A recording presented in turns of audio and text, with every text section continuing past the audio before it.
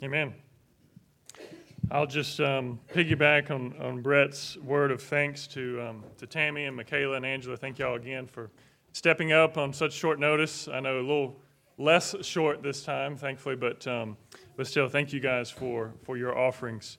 Our passage tonight is going to be from John 6. We'll look at verses 1 through 15. This is the fourth sign, as we pick back up in this series on the Gospel of John. This is the fourth sign that John writes about that Jesus did. He says in John 20 that he did many signs, and if he had written down all that Jesus did, there wouldn't be enough paper to contain all that he has done.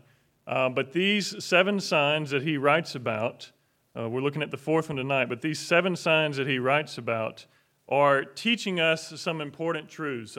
If you give that to us up on the screen, I'm not sure who's back there, but these 7 signs, they are written so that you may believe that Jesus is the Christ, number 1, and that you may believe that he is the Son of God, and that by believing you may have life in his name. And so, in general, all of them are revealing to us that he's the Christ, he's the Messiah, he's the promised King, the promised Savior, the rescuer. And they are also revealing that he is the Son of God. And you may remember from John chapter 1, verse 18, that he is a Son of God. As he is referring back to that here, he is the unique Son of God, the one who has been in the Father's bosom eternally, one who is co-equal with the Father, co-eternal with the Father.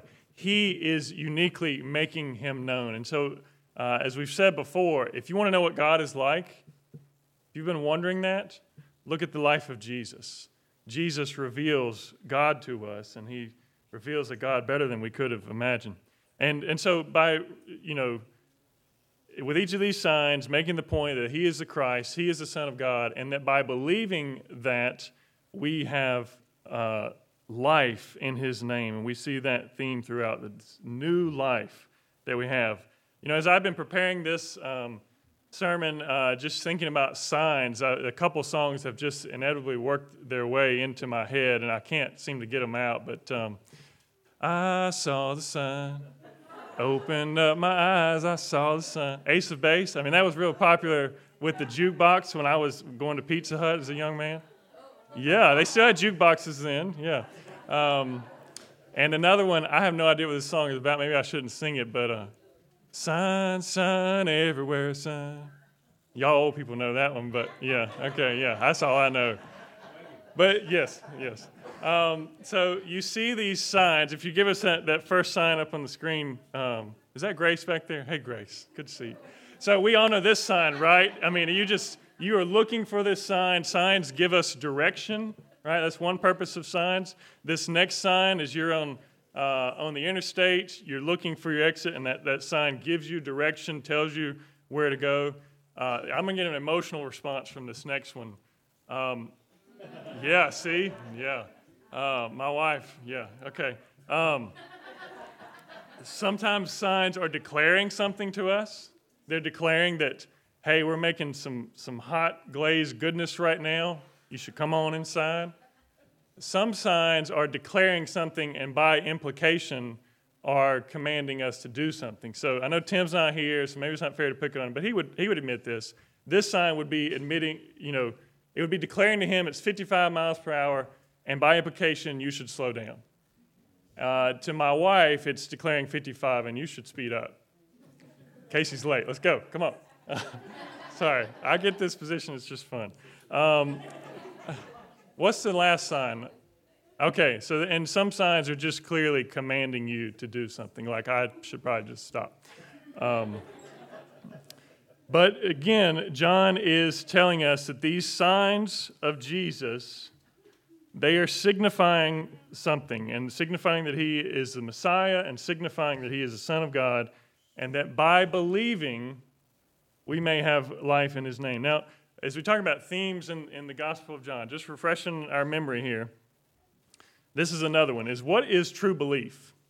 Because there is, we hear people say all the time, I believe in Jesus, I believe in God, and you don't see any real fruit from that, right? And you're still concerned even though they have that confession, right?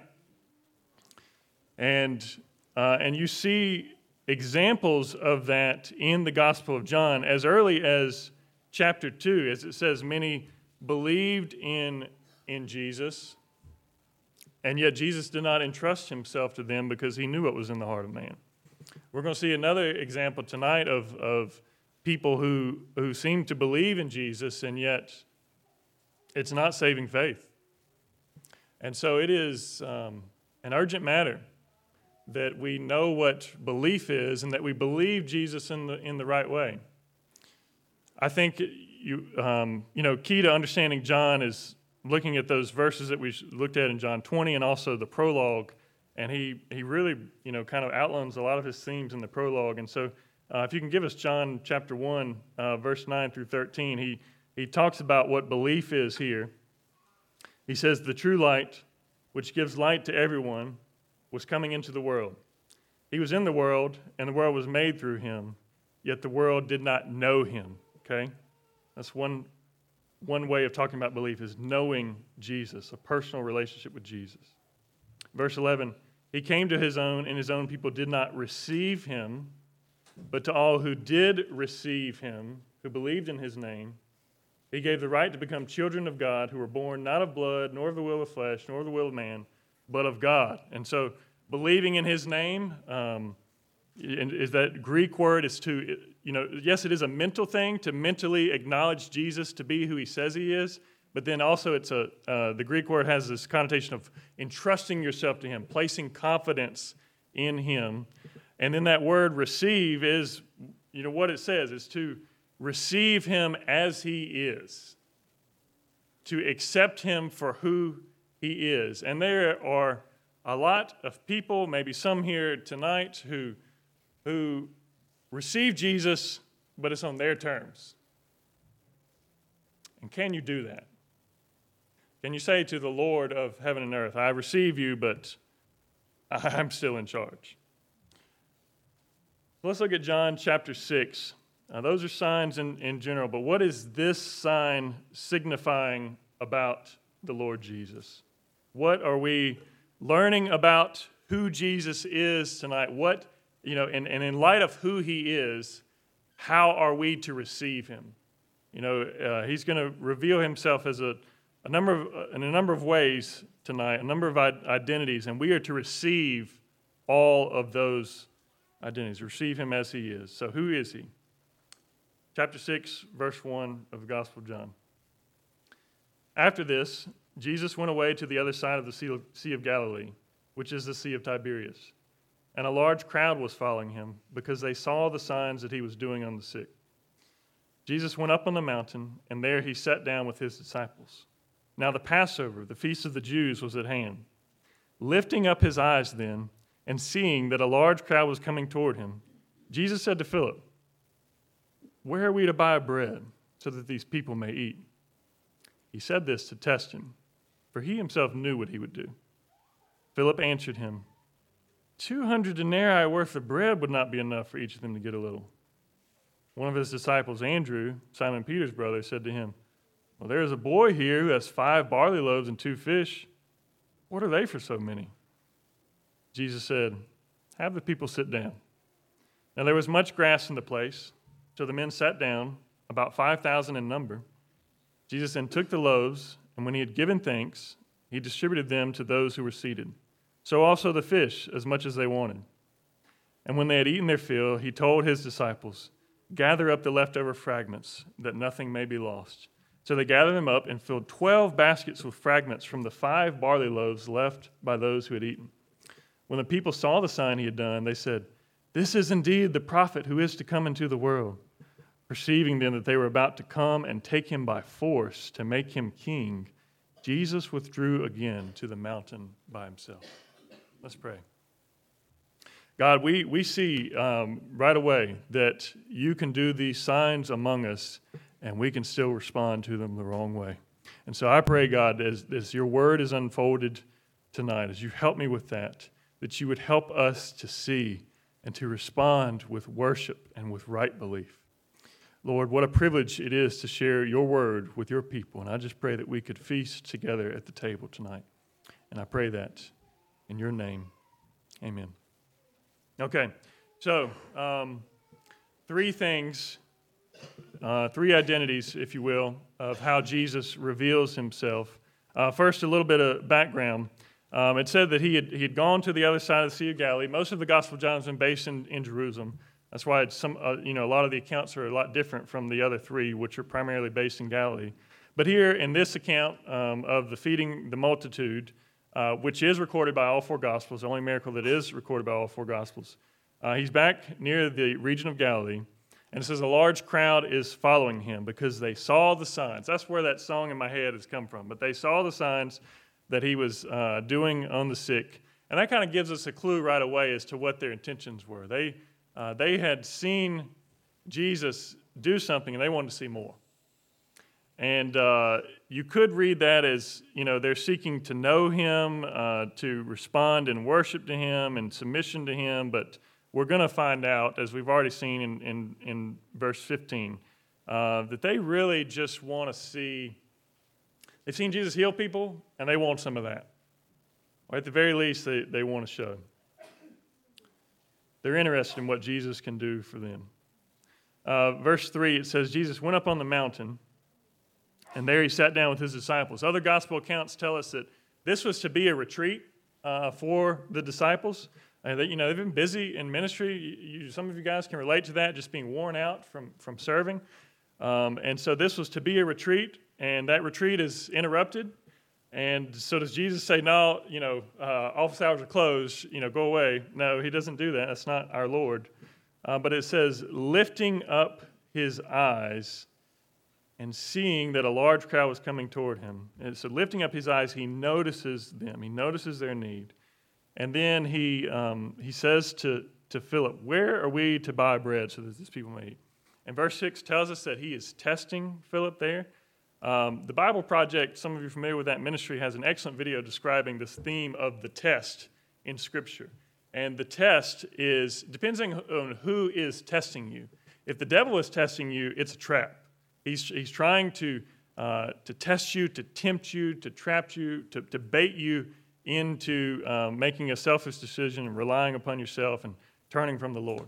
But we see also that the Lord tests people throughout. I mean, he tests Adam and Eve right there in the garden, right at the beginning.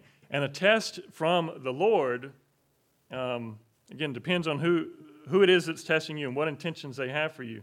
But a test from the Lord is an opportunity. It's an invitation for you to join him in his work, for you to trust in him, to trust his wisdom, and to partner with him in what he's doing. We see God testing Abraham, for example.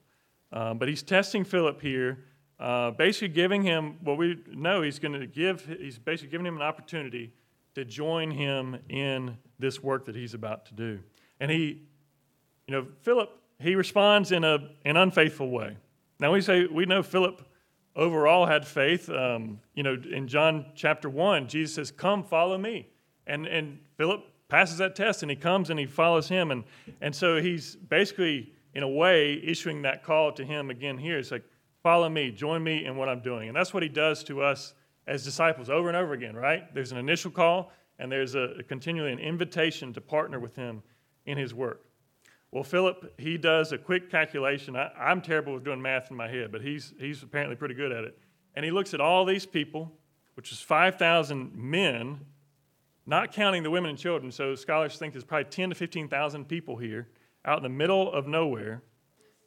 And he says 200 denarii worth of bread would not be enough for each of them to get a little bit. A denarii was denarius was a daily wage. And so 200 denarii, I could do that math with a calculator, it's almost 7 months, okay? So he's like, almost 7 months worth of wages is not enough to feed all these people. And I wrote on this in the bulletin, you can read it later, but I've been really struck by what commentator Alexander McLaren had to say about this passage, about this verse. And he says, Philip is obviously a man of figures, and he does a quick calculation. But he leaves the Lord Jesus out of his calculation. And I've just been thinking about that. As God, the Holy Spirit gives us the eyes of Christ, if you will. He gives us God's heart, Jesus' heart, and we see needs, right? We get burdened over those needs, and some of those needs look so massive. And we can have a perfectionist tendency, and I'm guilty of that, and thinking that, I don't have enough to do anything about the problem, and so what use is there? But Andrew, who is constantly bringing people to Jesus, he brought his brother Peter to Jesus already in chapter 1. We're going to see him bring some Hellenistic Jews to Jesus in chapter 12. But here it seems that he is bringing this little boy to Jesus. And he says, there's a boy here who has 5 barley loaves and 2 fish. Now, barley was the cheapest of all bread. It was, one commentator said, it's more fit for animals than for people. They more often fed it to animals than they did to people. So it's some cheap bread. This is a poor little boy here. And they would have been like the size of Twinkie loaves. So he's got 5 little Twinkie-size barley loaves, cheap bread, and 2 fish.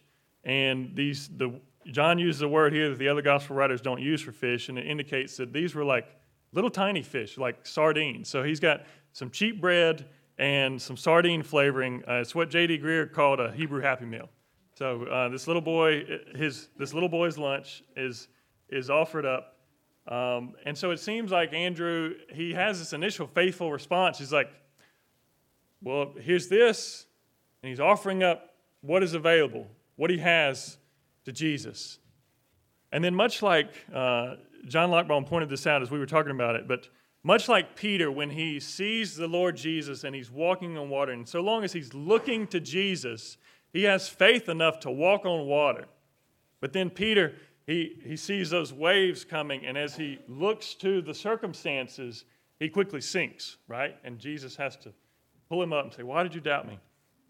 And Andrew has sort of a similar thing here. It's like, you can do anything, Jesus. Here's this, but what is this for so many? And Jesus, I think sort of in a mild rebuke of them both, he says, have the people sit down. And it says there was much grass in the place, which would have been, true if this was during the time of Passover, as John writes here. And Jesus serves their needs. And so the first thing that we receive about Jesus, that we see about Jesus, that we are to receive him as, is as a generous, compassionate host. Jesus is being hospitable here. And hospitable in to a radical degree, because he knows that this crowd is going to turn on him and turn from him. And even though these people are going to spurn him and even argue with him later in the chapter, he serves them. He's a generous, compassionate host. He lifts up his eyes, he notices their needs, and he is generous to them. And so part of receiving Jesus as a host is to come to the table ourselves. To come to the table ourselves and to receive that banquet, that miraculous banquet that he sets before us in the gospel, his grace. But also, notice that he's inviting disciples here. And so he's a generous, compassionate host who invites us into the adventure of giving and sharing. He invites you, me, he invites us, his disciples, to join him in this adventure of giving and sharing. And, I wish I had a multitude of stories to share with you, but I'll just say, talk to the Bows, talk to the Lockbaums, talk to the Shipleys. I've heard stories from each of them of just faithfulness. We, don't feel like we have much. We give it to the Lord, and we open our home, we open our pocketbook to them, and just seeing the Lord multiply it. And it's good. It's good to hear testimonies like that in the body. So there's your homework. Go talk to one of them. I know I just put you on the spot, but yeah, get ready. But he invites us into this adventure, and it is truly an adventure because we a lot of times empty our hands, and what's going to happen next? Jesus fills them up again. Amen? Some of you have known that. You've taken it by faith and you've experienced it, and you can testify of that. He invites us into this adventure of giving and sharing, and 2 Corinthians 8 and 9 would be a great place to go, specifically on the topic of giving. And it basically gives us the promise there that as we give, God is going to give us more so that we can give away more. Now, the prosperity gospel takes that and manipulates it and twists it into something ugly and says, if you give this seed money, then you're going to get this healing, or you're going to get this benefit, you're going to get rich, call this number and, give me all your money and become destitute on this empty promise. But the Scripture says that as we give in faith, that God gives us more to give more. He blesses us to be a blessing. And so we're invited as disciples to join him in that. The second way that Jesus is revealed, the second thing that this sign says about Jesus is that he is miraculous bread for our impossible need. He is miraculous bread for our impossible need. Later on in John 6, in verse 32 specifically, Jesus calls himself true bread from heaven. And to call himself true bread implies that there is a true hunger that he is satisfying.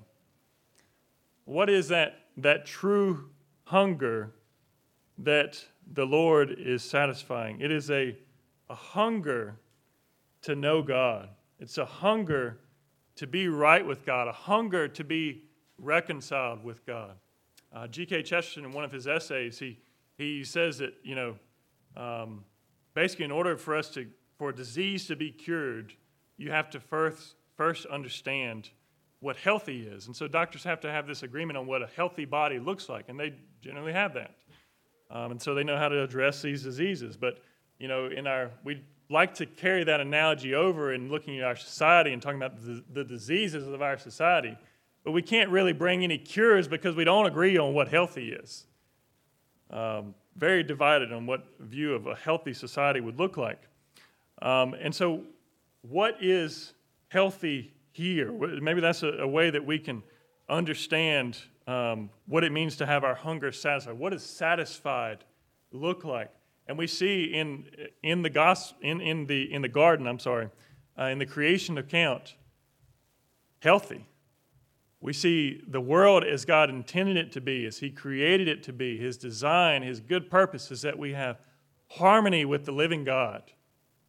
That we see, God walking in the garden in the cool of the day. Adam and Eve had that fellowship with God. And they had fellowship as a result with one another. They had harmony with creation, harmony with themselves. That was before any shame, before any pride. And so that's healthy. That's satisfaction. But all of that was ruined by the fall, as our first parents who represented us there they failed that test. They chose to rely upon their own wisdom. And they wanted basically to be in the position of God. It says that Eve saw the fruit and saw that it was desirable for wisdom. She wanted to know how to do life on her own and to be like God. And the result of that, as God warned, as God promised, would be death. Physical death, yes, that was to come. It came the very next chapter as Cain kills Abel. And would come to Adam and Eve eventually. But even more than that, a spiritual death, which we understand from Scripture to be a separation from God, being cut off from him, being cast out from his presence. So Adam and Eve had to leave the garden. And so the penalty of sin is death. And so how does Jesus satisfy this hunger when we have this penalty against us? As he says in verse 48 of chapter 6, he says, I am the bread of life. Your fathers ate the manna in the wilderness, and they died. But this is the bread that comes down from heaven, so that one may eat of it and not die. And so Jesus is saying that as we take him in as true bread for our true hunger, that we will not die. And how can he do that? How can he proclaim that, we don't have a penalty to pay when God is just? We hate to see injustice be unsatisfied, right? As we look at the news, we see injustice, we see people get off, so it seems, and we hate that. We know there needs to be justice. When someone does us wrong, we know there needs to be justice. But Jesus says in verse 51 of chapter 6, he says, I am the living bread that came down from heaven. If anyone eats of this bread, he will live forever. And the bread that I will give for the life of the world is my flesh, is my body. Jesus gives his body, gives himself on the cross to satisfy God's justice.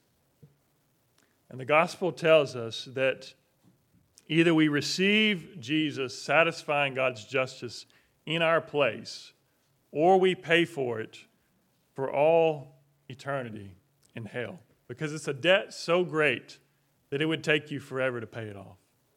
You may not see your sin as being that bad, but that's how bad God sees it. And he sees it rightly. But I love this about the gospel, and you've heard me say this time and time again, I hope, that not only does he satisfy the need, but there is an abundance left over. Not only does he forgive us and clear us of this great debt, but it says that they collected 12 baskets worth of leftovers, and 12 being the number of completion. There was an abundance supplied for this need. And so our debt has been met. We've been cleared of that debt. And not only have we been cleared of that debt, but we've been given the riches of heaven. We've been given the riches of God's grace. God is pleased to call us sons and to give us all the riches that Jesus deserves, while Jesus took what we deserve. We may not feel that our sin is that bad, but this sign is, I think, a picture of how great the need is. As I said, there's 10 to 15,000 people in the middle of nowhere with no provision in sight. That's a picture of your need for God. Your need for God, my need for God, is akin to 10 to 15,000 hungry bellies stranded in the middle of nowhere with no help in sight. And Jesus comes to satisfy that need by his mercy and then by his grace. We know what it is to hunger, right?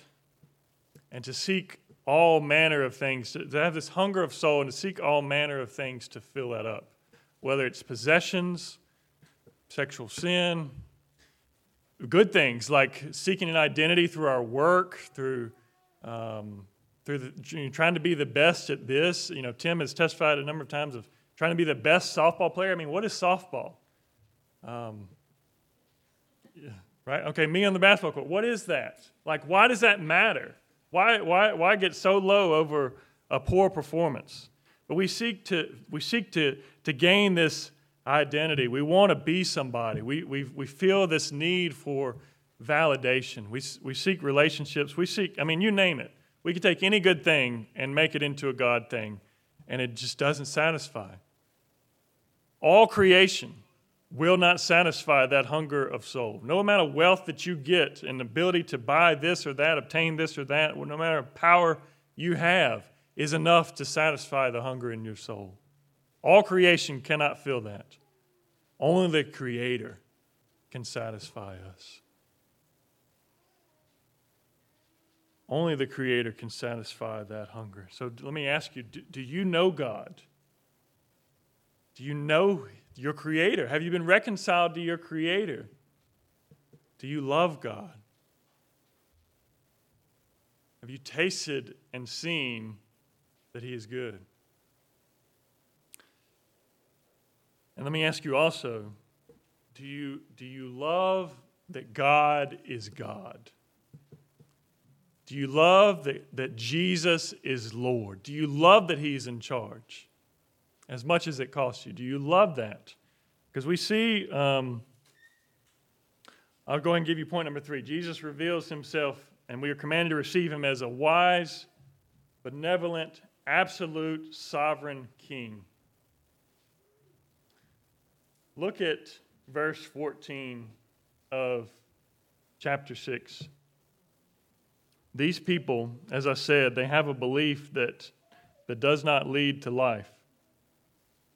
They say in verse 14, when they saw the sign that He had done, they said, "This is indeed the prophet who is to come into the world." And they were referring to Deuteronomy 18. They knew the Scripture. They knew the Scripture. Give us Deuteronomy 18, Grace. God had made this promise to Moses and to the people of Israel, saying that the Lord your God will raise up for you a prophet like me, like Moses, from among you, from your brothers. And it is him that you shall listen. And then later in Deuteronomy 18, the Lord says to Moses, "I will raise up for them, for Israel, a prophet like you from among their brothers. And I will put my words in his mouth, and he shall speak to them all that I command him." Was Jesus this prophet? Yes, Jesus is a prophet like Moses. You see several hints, several ways that he's like Moses here. But as he'll tell us later in chapter 6, it wasn't Moses who gave you the bread, it was God who gave you the bread, and I just gave you the bread. Pay attention, I'm God. But these people, they are correct in their identification of him as the prophet. They are wrong in their response. Wrong in their response as to what that means for them. And this was I skipped over this, but in verse 4, it tells us that this was the Passover, the feast of the Jews. And, listening to R.C. Sproul, he compares that to 4th of July, but to a much greater degree. 4th of July, we celebrate our independence, right? And so they also would have, in a sense, 4th of July is just a great day of national pride. We're thankful for all it is to be an American, thankful for our independence. And so in a similar way, they are grateful for their God's deliverance of them from Egypt. And it's a great day of national pride for them. But you got to keep in mind that they were under the cloak, under the oppression of the Romans at this time. We know that they hated that. And if you could just even imagine our own country being taken over by another nation and then trying to celebrate July 4th, and as you pine for memories of what America used to be like, but you're under this oppressive regime, you would feel probably a certain sense of anger, right? A certain sense of wanting to throw them off, and probably especially on this day, on this Independence Day, you'd be feeling that. And so here during this Passover, as they're feasting, celebrating their identity as Jews, they want to take Jesus and use him for their purposes. And it says they want to force him to be king. And Jesus is a king, is he not? And so why does Jesus withdraw? Why does he go away? Because he is not a king who serves at the will of the people.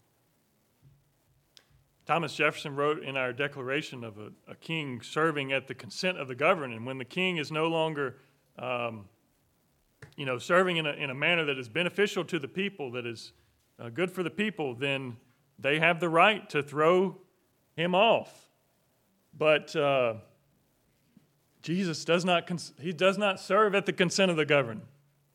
This is why I say Jesus is the absolute sovereign king. The absolute sovereign king. And I know that sovereign and king mean the same thing, but a king can be a king over his certain jurisdiction. Jesus is king over everything. He is absolutely sovereign. He is King of all kings, Lord of all lords. And either we receive him as king, receive him as Lord, or we don't receive him at all. If Jesus is not your Lord of all, he is not your Lord at all. If Jesus is not your Lord of all, he is not your Lord at all. If you have areas that you are saying, Jesus is off limits to you. I'd love for you to come in, make me well, but my finances, no. You can't. That's mine. Or maybe you seek for God to give you a spouse. Yes, I want you to bless me, to give me a spouse, but then in that relationship, I'm not submitting to my husband. I'm not laying down my life for my wife. She can handle her own self. Just refusing God's commandments over you. Now, I know that all of us have areas where we don't even know them yet, just aren't submitted to the Lord, or we're struggling to submit them to the Lord. But when you have an area where that's just completely off limits to the Lord and you don't even want to have that conversation, that's reason to be concerned. And so I just ask you, is Jesus your Lord? Do you delight in him as Lord? Is he, everything is his, but are you willingly his? Do you rejoice that he is king? Do you rejoice that he is high king of heaven? Jesus says, if you love me, you will keep my commandments. If you love me, you will obey. Do you love the Lord perfectly? No. Do you love the Lord as much as you should? No, we don't. Do you love the Lord at all? Do you have affection for Jesus? Are you, even though it's a struggle, even though it's costly, do you trust him to be your Lord? Are you seeking to bring things in submission? Even, I remember when, I don't know if this was when I was converted to the faith or not, or if God was just doing a renewal in my life, but over at Clement Baptist Church, just hearing a revival speaker and just struggling with sexual sin and just struggling to submit that to the Lord. And I just remember coming on the altar, weeping, and just remember my prayer that, Lord, if you have to tie a rope around my midsection to bring me along, then do it. Just a recognition that I want, there's a part of me that doesn't want you to be Lord, but I want you to override that, right? Is that in you? A want for Jesus to be your Lord. And I say here that he is a wise and benevolent absolute sovereign king because we see him here. He will withhold good to give you his best. He withdraws from this crowd. He refuses to compromise himself. He refuses to compromise who he is. He refuses to be anything less than absolute Lord. And he is wise and good to withhold things from us sometimes, as painful as that is, that he might give you himself and a greater measure of himself. And as I read today in a book on contentment, that we can be content in every circumstances because this is something that Jesus is doing for us, not to us.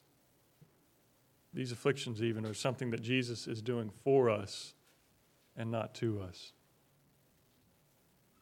I would invite you this evening, insomuch as you have denied Jesus as Lord, refused him over an area of your life or over your life entirely, to confess that to him today.